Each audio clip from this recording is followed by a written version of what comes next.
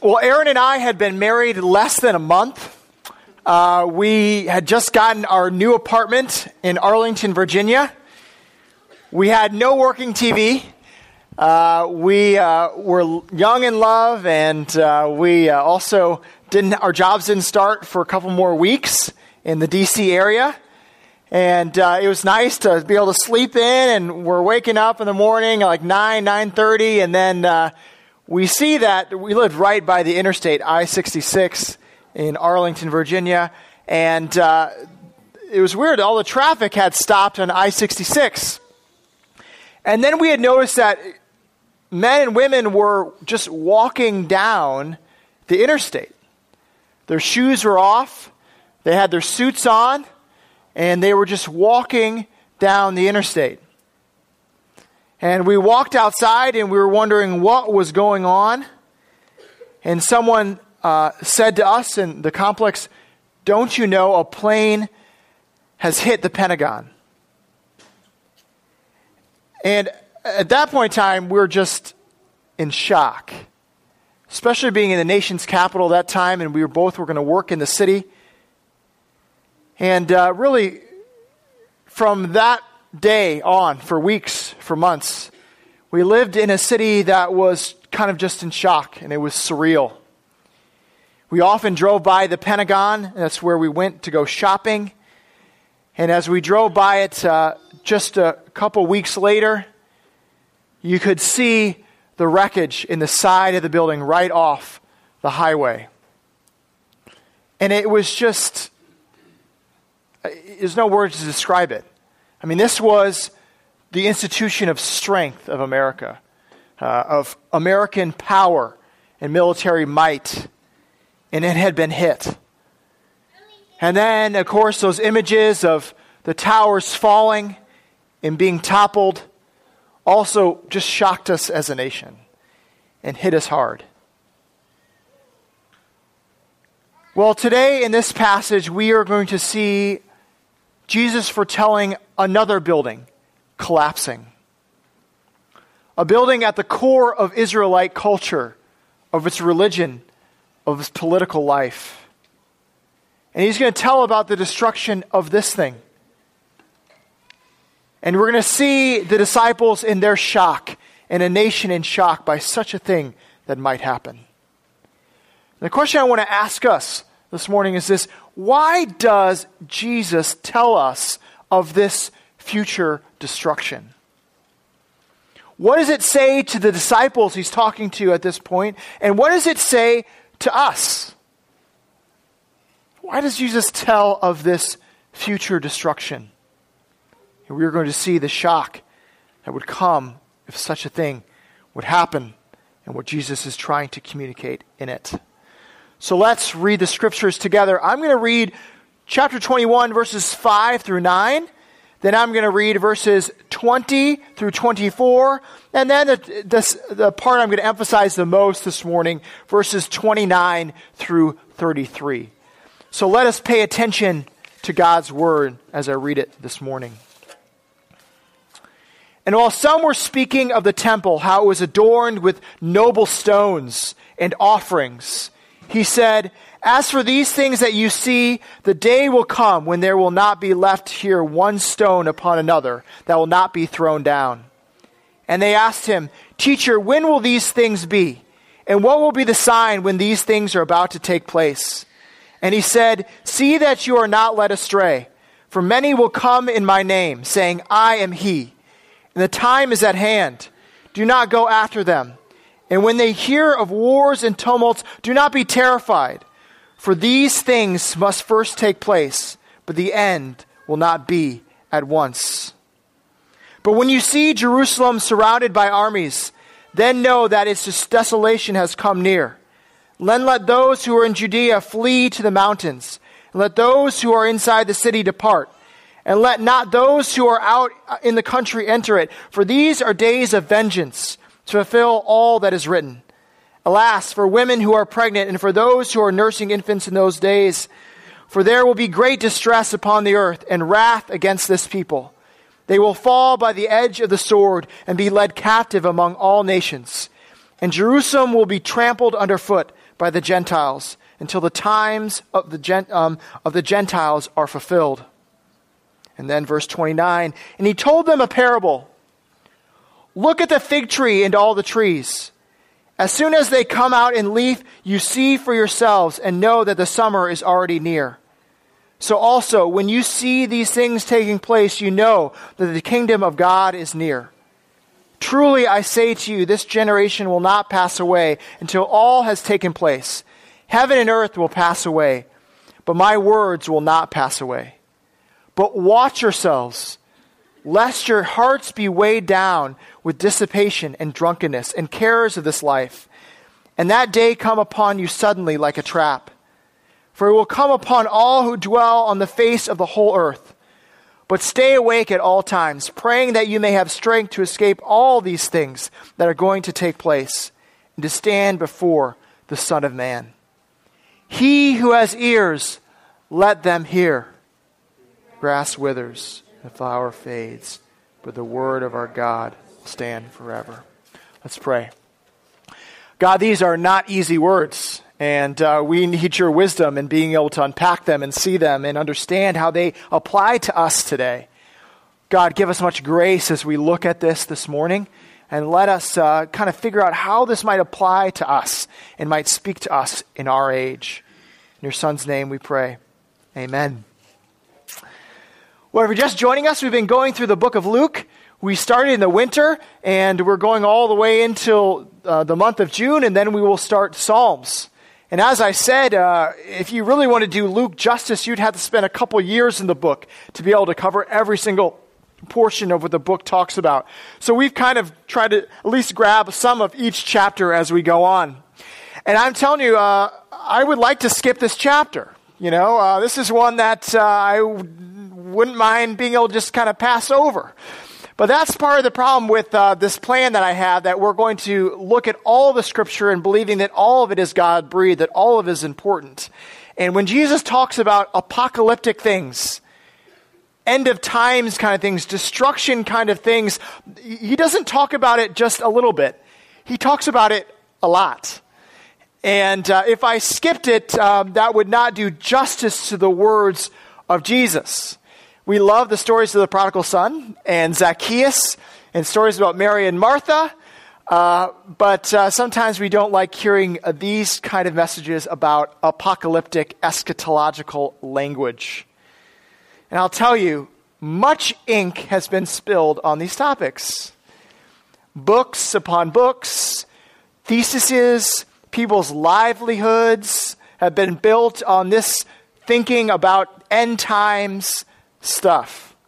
And they use huge words and put it into categories like preterism and eschatology and dispensational premillennialism and historical premillennialism and amillennialism and postmillennialism and pre-tribulation and mid-tribulation and post-tribulation. We can have all these fun words, and we can put all these people in different camps, and we can have debates with our friends about what you think Jesus will do, how he's going to come back. It's a lot of fun.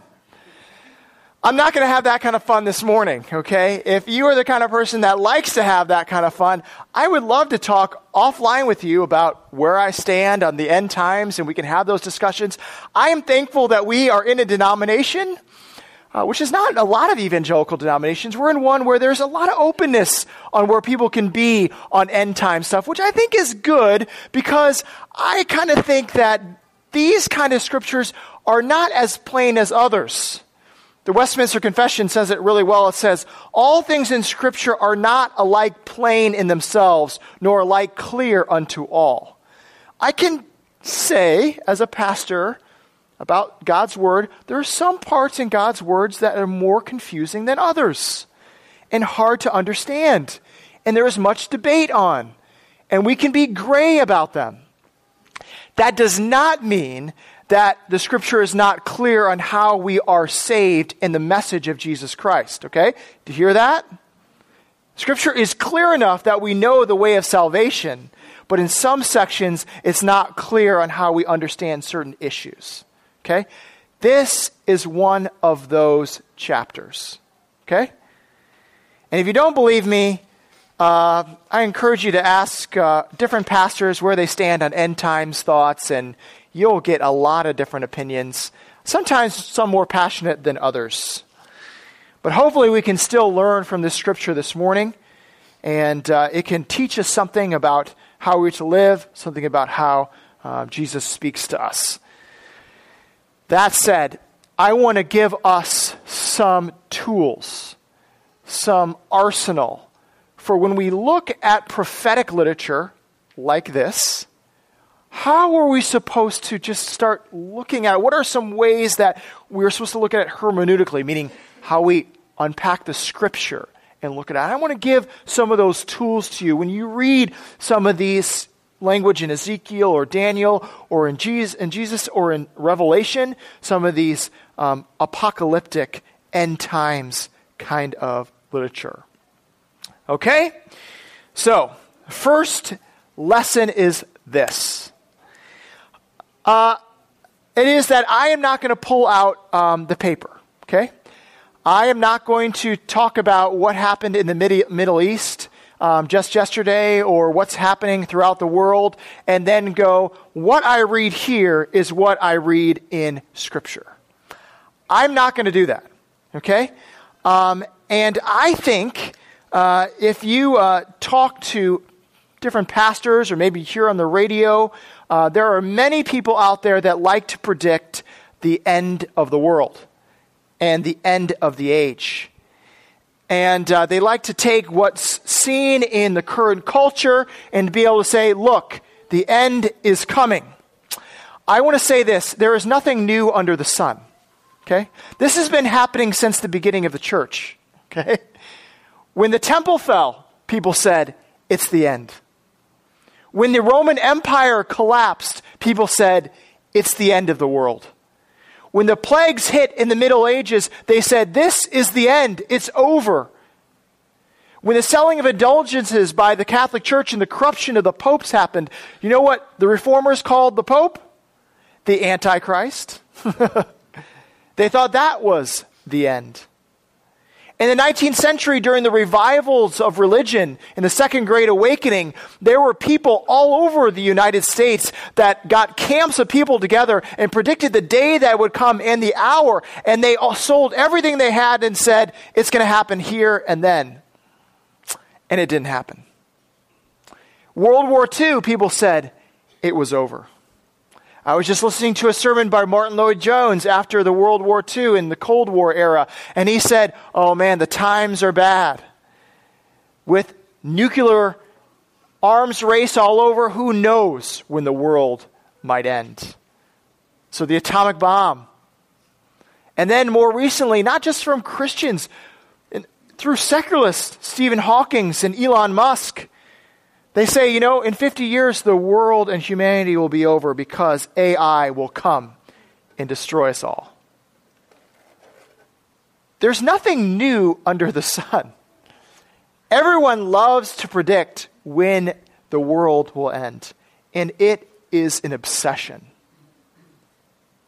So principle one is this. I hope we can all agree on this. I hope we can. We don't know when the world is going to end. Can we agree with that? We don't know. And you know what Jesus says in Mark? The Son of God doesn't even know when the Father is going to end the world. Now that's a little bit complex to me, understanding the Trinity, that not even the Son can know when the Father is going to end it. But that's what it says. That even Jesus doesn't know when the time will be, when the Father will end it. So if Jesus doesn't know, then I hope we don't presume that we know. Okay, that's principle one. But I want some pushback on this. People will say, well, you can still see the signs, Dan. You can still see, the pains in creation of when it might be coming. Well, I want to speak to that, and this is my second principle. When reading these passages, we have to read forward from the first century rather than backwards from the 21st century. hear me again. When reading these passages, we have to read forward from the context of where it is there in the first century, than instead looking at what's happening now and looking backwards. So it's important that we understand the historical context first. I know I might be boring some of you by hermeneutical talk, but I kind of look at it like a pirate spyglass, those ones that extend like that, right? That's how we should look at prophetic literature. At first, when we're looking something close, the eyeglass is a little bit shallower, right? And we look at what's happening right there in the context. What's going to happen right then if I read Isaiah or Ezekiel or Daniel? I'm going to look at how that prophecy speaks to that situation that's happening in the Old Testament there with the nation of Israel.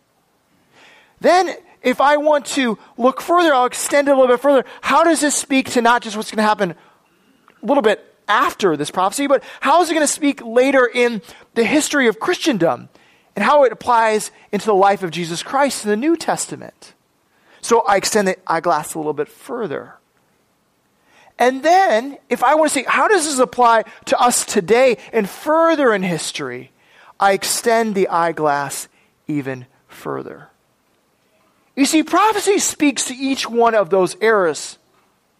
But I think that prophecy is most clear, when you get the binoculars, right? When you get to the right place where you can see the object you're looking at, it is most clear. We can understand it the most clearly when we look at it through God's redemptive story in Jesus Christ. Okay?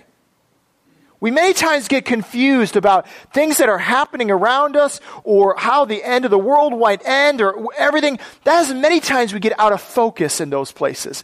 But when we can look at it through God's redemptive plan through Christ, it can be most clearly seen. That said, let's take the eyeglass and look most clearly what is happening in the context right here in this passage.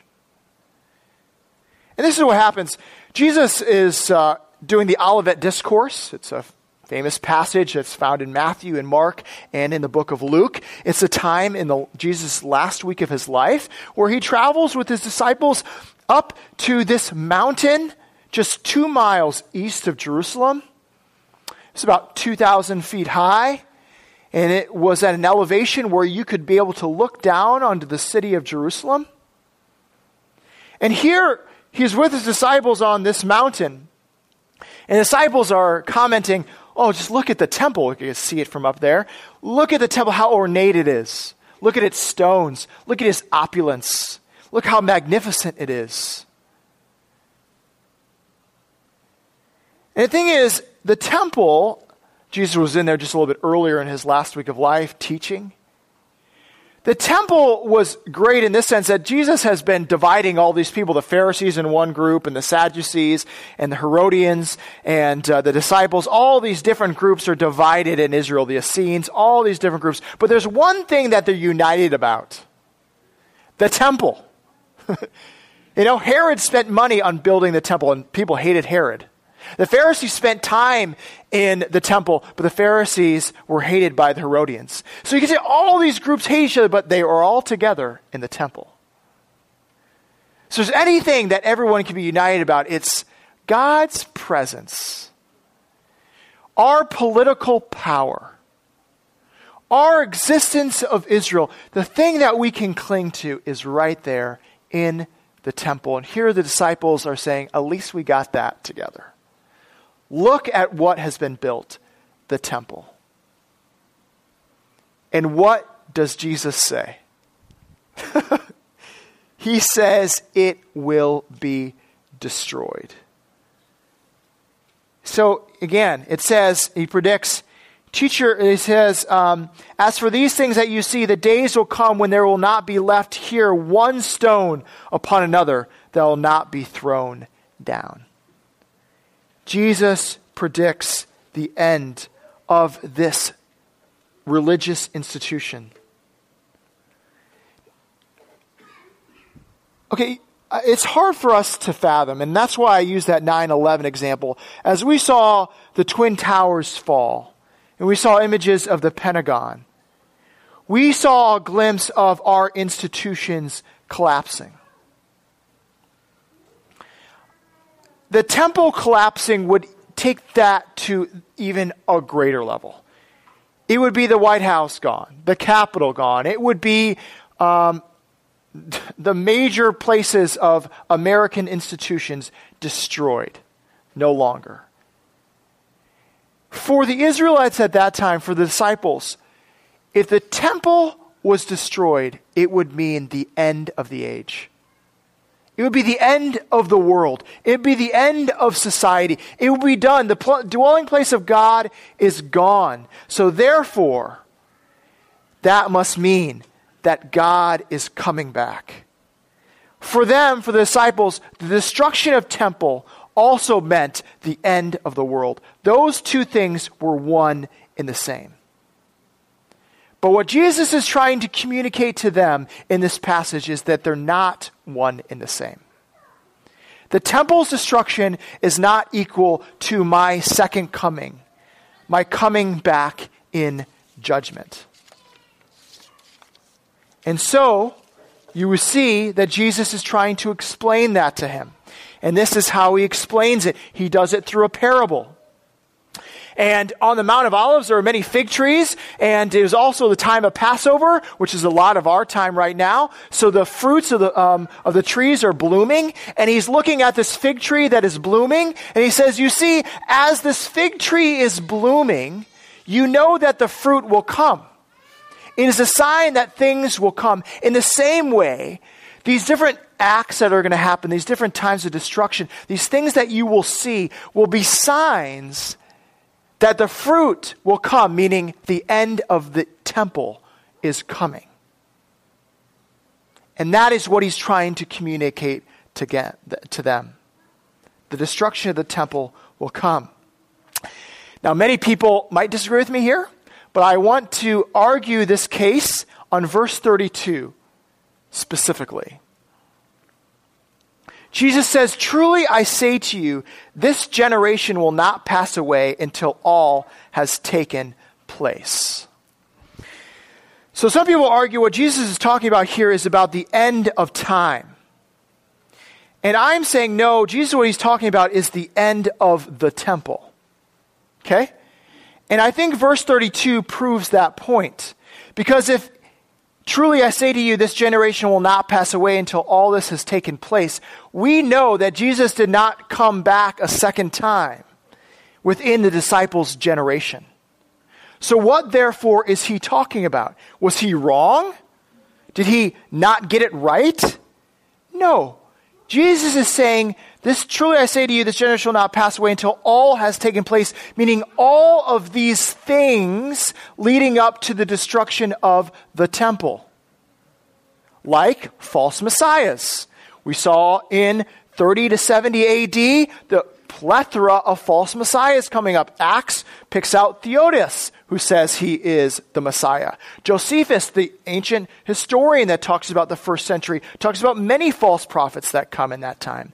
Wars and rumors of wars were another thing. The Jewish revolts happened from 30 to 70 AD. Tens of thousands of Jews in revolting against Rome were killed. Earthquakes and natural disasters.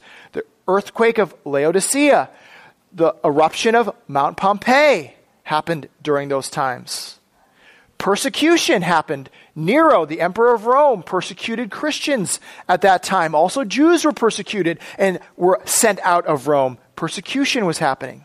The gospel to all the nations. In the books of Acts from 30 to 70 AD, it talks about missionaries being supplied and going out through all the nations and spreading the gospel. We just talked about it today, about Pentecost, coming in tongues, and to be able to speak in different languages to all the different nations. And then, what no one thought would happen in 70 AD, the temple was destroyed. You see, Jesus was predicting what would happen in that era and the time right after the disciples. That lens just right there. And how the disciples interpreted this passage, and I've been around many people that argue against Christianity, and one argument that I do hear from people is Jesus said he was going to come back in that era and he did not. So therefore, he is wrong. I want to give pushback against that idea because if the disciples interpreted this passage as Jesus was going to come back in their lifetime, why did they continue to spread the gospel even past themselves?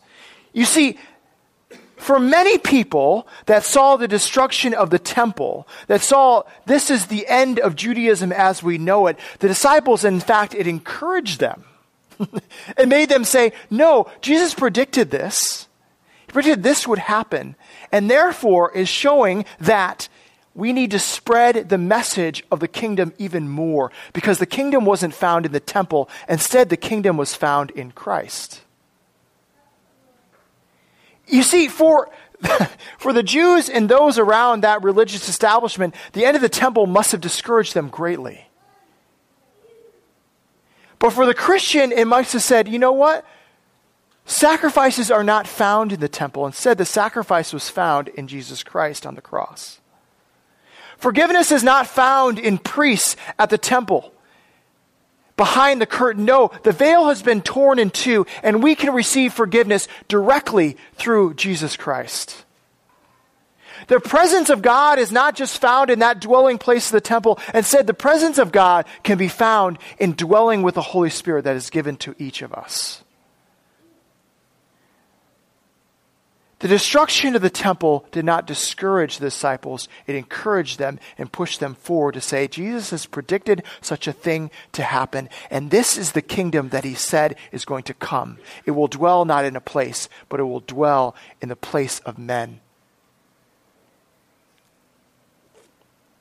It's very interesting that when the Christians did see the signs of this kind of destruction happening in Jerusalem, many of the Christians left Jerusalem at that time in the late 60s and moved to a place called Pella, which we have Pella, Iowa, which makes sense. The Dutch kind of reformers removing themselves from other places in the world. They wanted to form their own little community. But Pella was a community, a Christian community that was founded in Israel during that time while the temple was destroyed and many Jews were killed because of the Jewish revolt.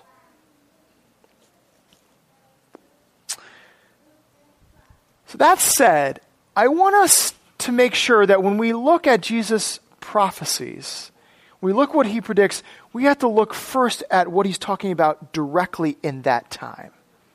That is the first lens. Now, before anyone starts labeling Dan, oh, you're an amillennial guy, or you're a preterist. If you guys don't know that language, it's okay. I'm not a preterist, okay? I believe that even these kind of prophecies can speak to us today. It can speak to our kind of situations that we're facing. And that's when we have to take the lens out a little further. Again, it's most clearly represented the time of Jerusalem, but I think this kind of things of Jesus talking about the end of the age. In Matthew, it's more better delineated. And in verses 34, I think there's a time that Jesus talks about what happens to Jerusalem at the temple, and then what's going to happen at time at my second coming. And I think here, Jesus is now talking not just what's going to happen in Israel, but what's going to happen throughout in the world. And what is going to happen in the world is this, is that Jesus is going to come again, and he is going to judge this world. There will be signs of it, and we've experienced all these signs that have been said already. Those happen throughout the world. Persecution, the gospel to all the nations, earthquakes, natural disasters, wars, rumors of wars, all of those things have already occurred. But I think this, when Jesus comes again, he will come in final judgment. It will be it. This will be Jesus coming to judge the world. He will come again in power. And this is what he says, I think it's really good, verse 34. But watch yourselves, lest your hearts be weighed down with dissipation and drunkenness and cares of this life.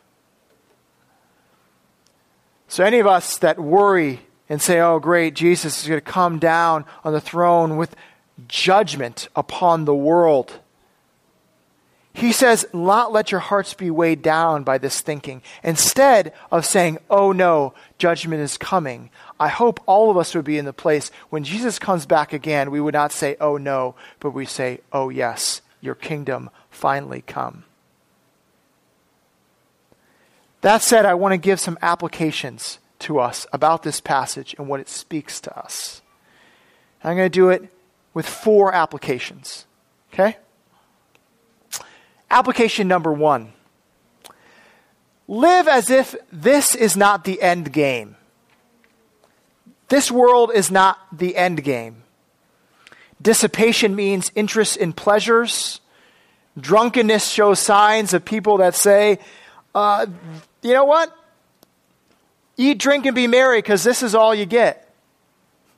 You know, if this is all that there is in this world, I might as well live it up now. My hope is in just hedonistic pleasures. But no, Jesus says, our hope is not simply in this world. Our hope is in the world to come. And every moment we use on this earth is used as a servant here that will echo in eternity. Echo in the extents of the eternal kingdom to come. So live as if this isn't the end game. Number 2, live as if you want the kingdom to arrive on this earth. One of the biggest criticisms of Christianity, specifically in the 19th century, by communists and socialists, is that Christianity is just opium for the masses. Basically, all they do is hope in what is going to come. They don't have any action now. They're just hoping what's going to come later. So they just sit and wait. But I don't think Jesus is telling us to sit and wait. He is calling us to live like the kingdom of earth will come. He wants us to live that we would establish the kingdom here, a new heavens and a new earth. And the truth is, and this is why I would push back against that kind of thinking by socialists and communists, that if you are a Christian and you believe that the end is going to come and it will be better in heaven, that I will even sacrifice now. I will be more generous. I will give my very life because I know that it will be that way later. I will give everything that I have now. I won't just think that all the world is right here. I will actually sacrifice everything I have here, knowing that that is the way the kingdom will be later. So live like you want the kingdom of God to come in this place. Next, do not be anxious or apprehensive about the future. When the temple fell, the people were given new resolve. When Rome fell, Augustine wrote The City of God. And he said this, many people were panicking, oh, the Roman civilization is gone. But instead it brought new encouragement to Christendom. And Augustine taught in The City of God this, that our hope is not in the Roman Empire. Our hope is in the kingdom of God. Do not be anxious or apprehensive today. When is the economic bubble going to pop? When is ISIS going to come across the sea? When is the sexual ethics of America going to destroy this country, which many Christians worry about? We should not have heavy hearts, should we? We should not have heavy hearts. We do not believe that temples made of ivory is what our salvation is. Instead, we follow one that was crucified on the cross that set up a new kingdom. I'm telling you, I hope we're not apprehensive as Christians. That we go, oh man, troubles are brewing. You saw what happened in Ireland. You see what's happening with ISIS. You see what's happening there. Oh no, this world is in major trouble. I'm not worried about that. Because this is not all that there is. God will come again. He knows when he's going to come. We do not know. We do not live in fear or apprehension. This world he has a plan for. Do we live like that as Christians? Or do we just worry about the apocalypse and worry about what's going to happen? I would hope I think we live in a major society of fear right now. That we say, I don't have fear. Because God is not surprised, and he knows what is going to happen in this place. Next, we should live as preparers for the kingdom, not preppers. Okay? Our hope is not to be one step ahead of the zombie apocalypse, folks. Or a market collapse, or a global meltdown. Where we are hoarding all the stuff we can. Where we get bomb shelters or whatever it might be. No, we don't live for our own survival. We live for the extension of the kingdom, laying down our lives for others. You know, faith and panic are not a good marriage together. It just can't be. Faith and panic don't go together. Faith is trust in what God is going to do, that he is going to come back. Do you think that the disciples lived in a state of panic? They could have. With all the things they saw that were happening around them, by their friends being killed.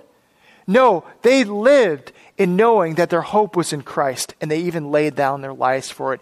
And they also served others while facing persecution. Christian, in comfort, if you're not serving your neighbor, what will you do in crisis? In comfort, if we're not even serving our neighbors, what are we going to do in crisis?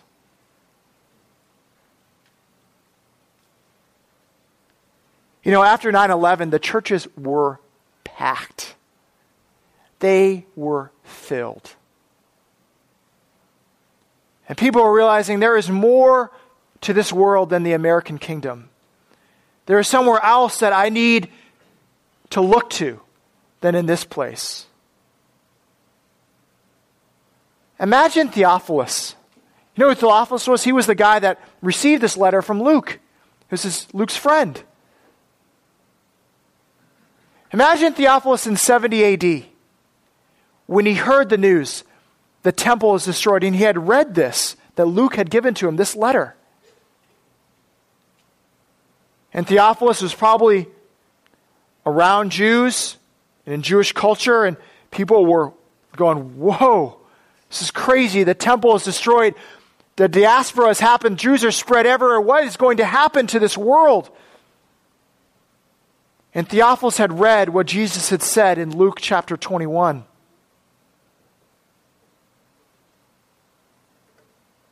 Imagine what he might have been going on in his head.